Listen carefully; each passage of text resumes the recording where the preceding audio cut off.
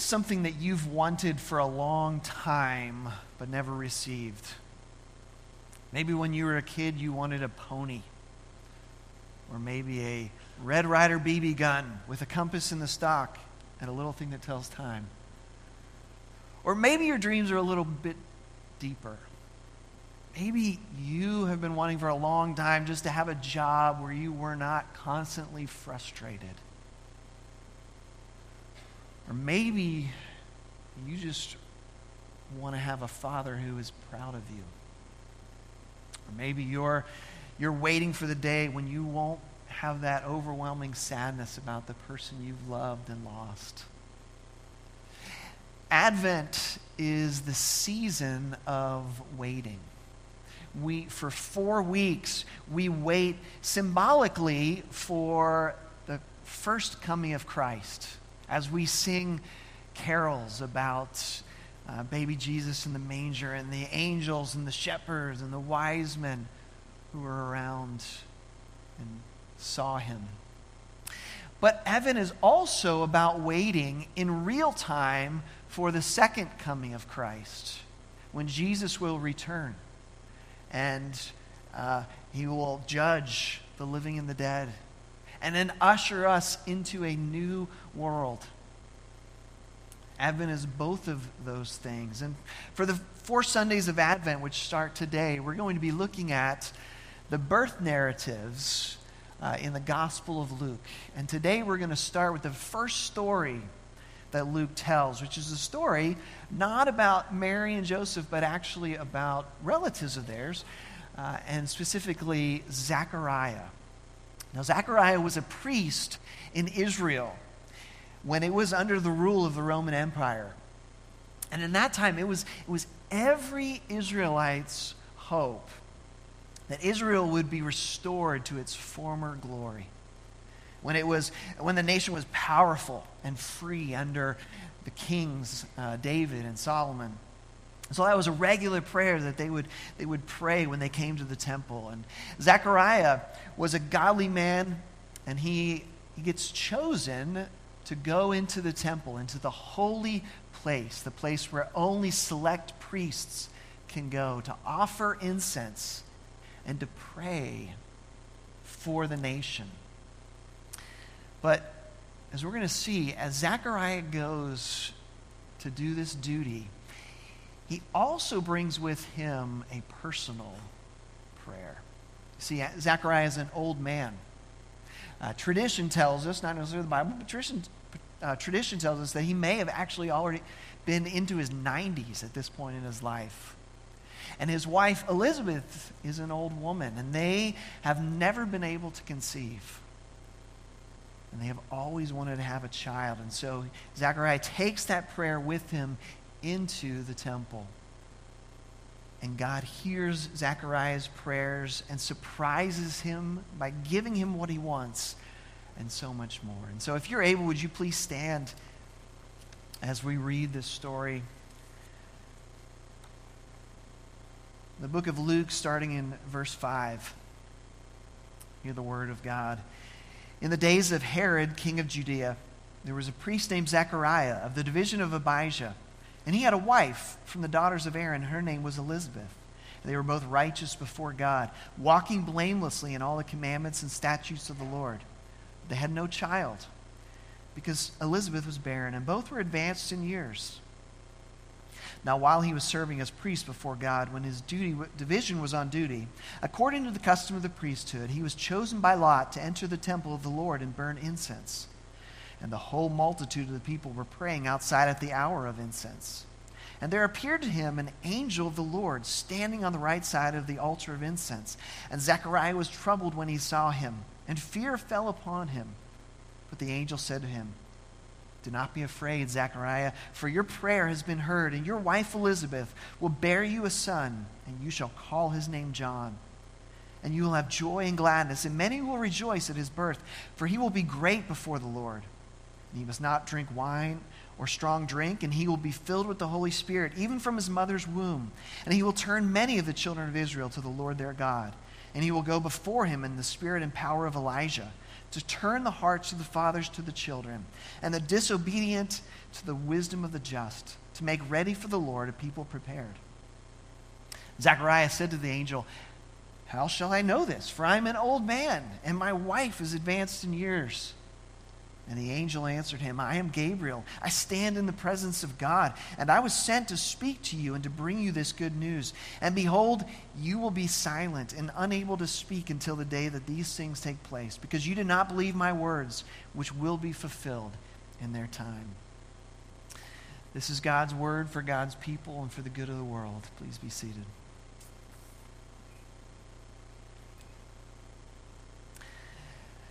Zechariah is the first person in the New Testament to speak to an angel. And you just imagine the scene, right? He's there in the temple. He's lit the incense. He's praying. And he's supposed to be alone, right? No one else is allowed to enter into the holy place. And yet, as he's praying, he suddenly senses a presence. And he looks over, and it's an angel. And what is the first thing that angels always say to people when they appear in the Bible? I always say what? Do not be afraid. Apparently, angels are not like what you would see on a Hallmark Christmas card. They're not little cute babies with wings. Seems like they are much more ferocious warriors. They're majestic and glorious and inspire fear among people. And God has sent this angel to tell Zechariah good news. He says, "Do not be afraid, Zechariah, for your prayer has been heard." Now, one of the things that is lingering in the back of this story is the idea that God wants us to persevere in prayer. Now, imagine how long Zechariah and Elizabeth had been praying for a child. 50, 60, 70 years, maybe? And imagine how painful it must have been for them that God had not answered their prayer, especially in a culture that viewed childlessness as kind of a curse, right? They kind of assumed that if you could not have a child, that God was judging you for something that you had done. Yet this was not the case with God, right? God had not stopped listening to them. He hadn't gotten tired of hearing that same prayer. See, I think part of our problem when it comes to prayer and why we don't pray, why we don't persevere in prayer is that we kind of think God is like us, right? Because you and I get tired when we hear the same things over and over, right? When Grandpa tells the same stories over and over. Or our kids give us the same requests or questions. "Mommy, when is Santa Claus coming?" It's cute the first 3 times, but the 20th time, not as cute. And yet, God is not like us. Right? He doesn't get tired of our questions. He doesn't get tired of our requests. In fact, I think he likes it when we're persistent. You know, one of my favorite parables in the Bible is the parable of the widow and the unjust judge. In the story that Jesus tells, he tells about this widow who comes to court every day to ask for justice from her enemy, her adversary. And the judge there, Jesus says, is a judge who neither fears God nor man. In other words, he doesn't really care about people or about justice or really about the law, right? He's just kind of going about his job. And so when this widow comes, he has no compassion for her. He doesn't really care, and he just sends her on her way, right? Get out of here. But then the next day she comes back and pleads for justice. Says, no, go away. She keeps coming back. Finally, he gets so fed up that he literally says, I will give her justice so that she will not beat me down by her continual coming. That's a weird story, isn't it? But here's the kicker. The kicker is that Luke tells us that Jesus told this parable to the effect that, to his disciples, that they ought always to pray and not lose heart. Which means what? If this is a parable about prayer, who are we in the prayer? We are the widow. And God is the unjust judge. Which makes the story even weirder, doesn't it? Right?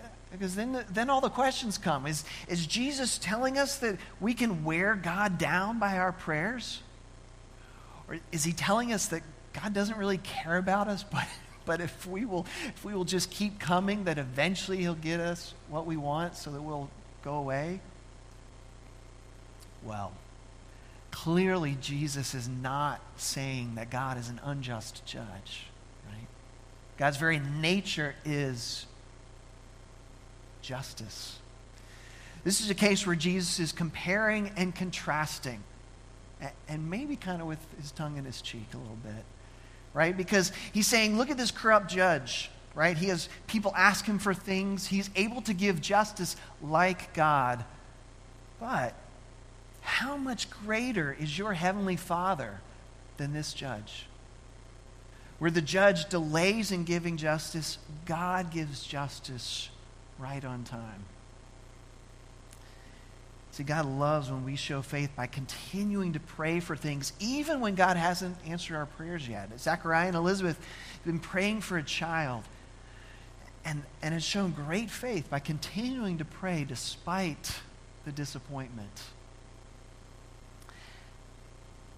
And yet, when God finally does answer their prayer, what happens? Zechariah doesn't believe it, does he? He can't believe he's finally getting what he's praying for. Verse 18, he says, how shall I know this? Right?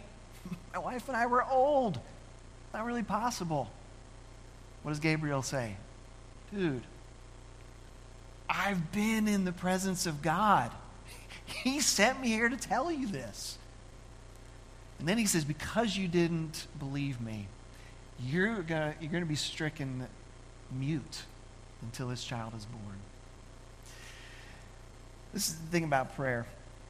God responds to our faith. But even in his goodness, he works despite our doubt. Again, part of the problem with our prayers is that oftentimes we don't really believe that God is powerful enough to answer them, right? We pray about things a lot of times because we know we should, we ought to do it.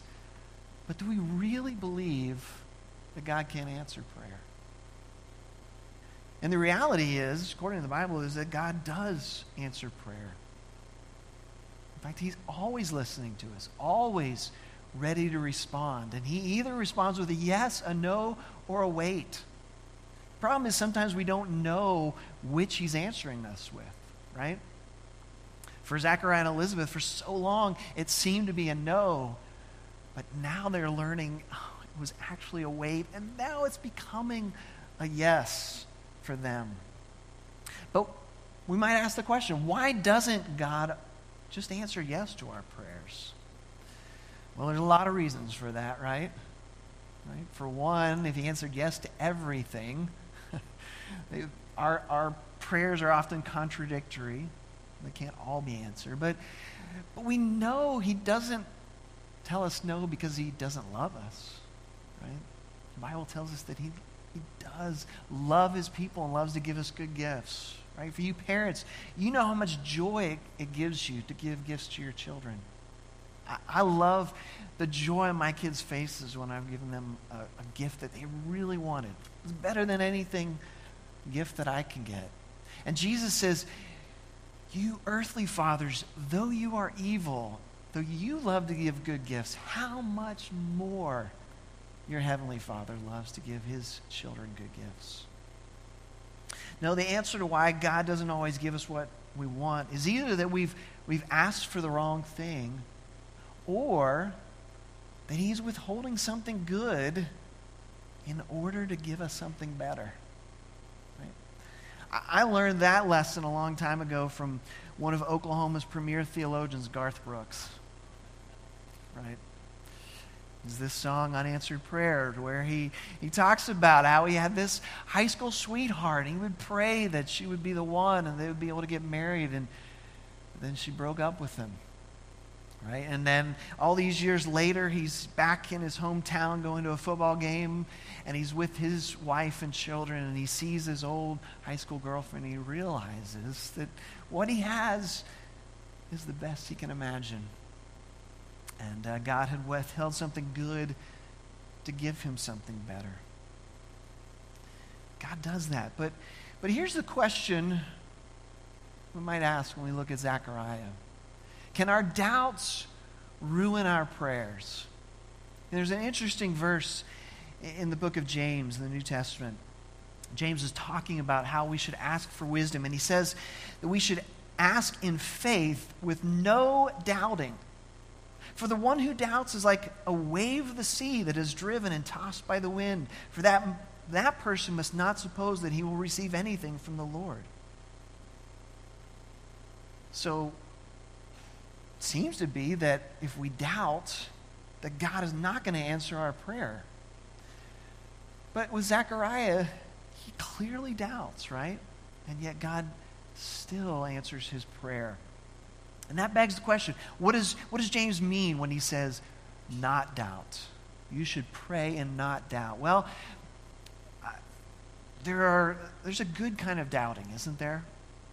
There's a kind of doubting that is actually an important part of spiritual growth, right? That helps us to not blindly follow whatever we're told. It's the kind of doubt that helps search for actual answers to the big questions in life. Helps us to own our faith for ourselves, right? That's why as parents, we shouldn't panic when our children begin to question their faith, right? They need to do that so that their faith is their own, not just built on our faith. And there are really two kinds of doubts, I think. There's the kind of doubt that proceeds from a heart wanting to know the truth. But then there's the kind of doubt that proceeds from a heart that really doesn't want to know the truth, or wouldn't believe it even if it found it. Right? The first kind of doubt is a part of finding faith. The second kind of doubt is basically unbelief. Right? It's the person who goes to confession out of duty, never intending to stop committing those sins. It's the person who throws up a prayer out of desperation, but immediately thinks, that'll never work. Right?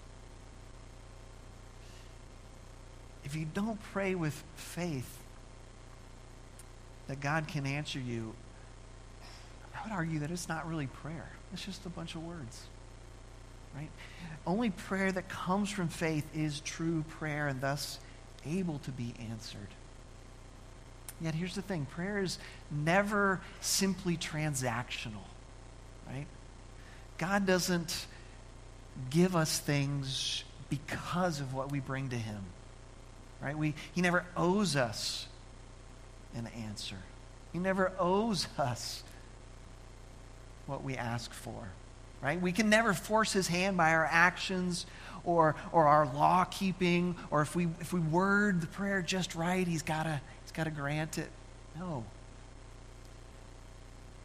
It's always a gift when God answers our prayers, when he gives us good things. That's why Paul says in Philippians 1, do not be anxious about anything, but in everything by prayer and supplication with thanksgiving, let your requests be made known to God. Notice those three actions: prayer, supplication, with thanksgiving. Why thanksgiving? Well, that's a recognition that answered prayers is a gift of grace to us. Right? So Paul's saying, pray about everything and anything, but while you're doing it, recognize when God does answer your prayers and be thankful for that. And so the last thing I want to see from this story is that God's gifts are always bigger than our goals. Right? Zechariah had been waiting his whole life for a child. But he is also part of the people who had been waiting for thousands of years, really since the Garden of Eden, really, for a Messiah to come to crush the head of Satan and to destroy sin and death. And look at what Gabriel says about the son that Zechariah is going to have. He says, many will rejoice at his birth. And he will turn many of the children of Israel to the Lord their God. He will go before him in the spirit and power of Elijah to make ready for the Lord a people prepared. Who was Zechariah's son? It was John the Baptist, whose calling was to prepare the way for Jesus, the Messiah, to come and to minister and to work. Everything that John did was to prepare, to show people that there was a greater one that was coming and that they needed to get ready for him. Many would rejoice at John's birth, but the whole world would rejoice at Jesus' birth.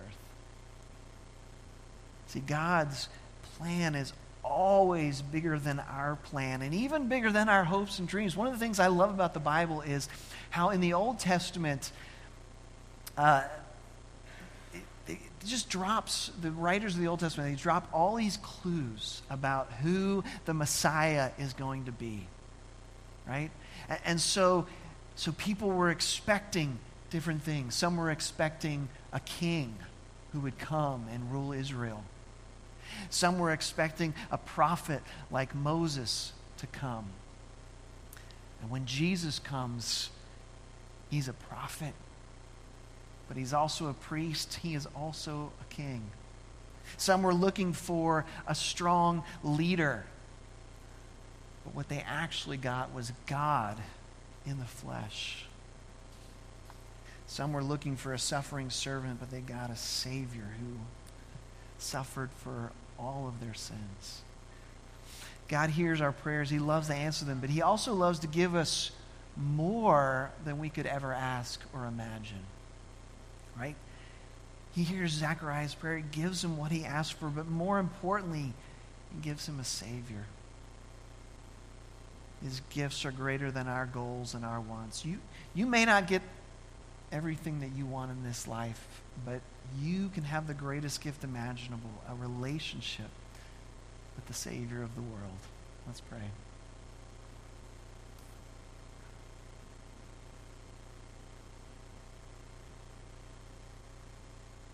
Heavenly Father, we confess that we so often take a relationship with you and with your Son Jesus for granted. But if we understood how great that privilege is, we would be undone. We would be overcome with joy and thanksgiving. Father, your goodness overwhelms us. And we pray that you would help us to treasure our relationship with you, that we might find our deepest joy and contentment in you, that we would be moved to persevere in prayer, to meet you in prayer, to have more of you, and be closer to you. Father, will you do that for us as we come to you in faith? Help us to not doubt. In the name of Jesus we pray. Amen.